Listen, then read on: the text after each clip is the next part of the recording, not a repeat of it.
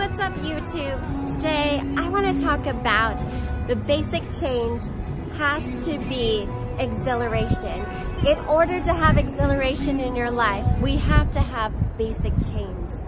And I know a lot of times, I know a lot of times we're like, oh, I hate changing. We don't want to change things up, but it's so important. It's about making that mindset that you tell yourself, you know what, I'll do whatever it takes to get to where I want to be. I'll do whatever it takes to be the winner that I'm called to be the winner that I want to be.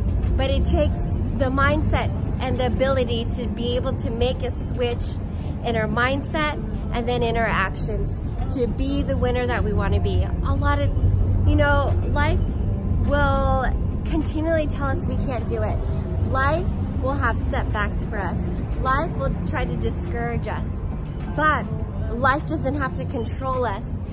Bad situations don't have to dictate our future, but it's our mindset. When we put everything behind our mind that tells us we are a winner, then all we can do is accelerate in every aspect that we want to be in. We just gotta go after it and take that basic change and keep going and keep pressing through and watch you receive your goal. Be the winner that you are called to be.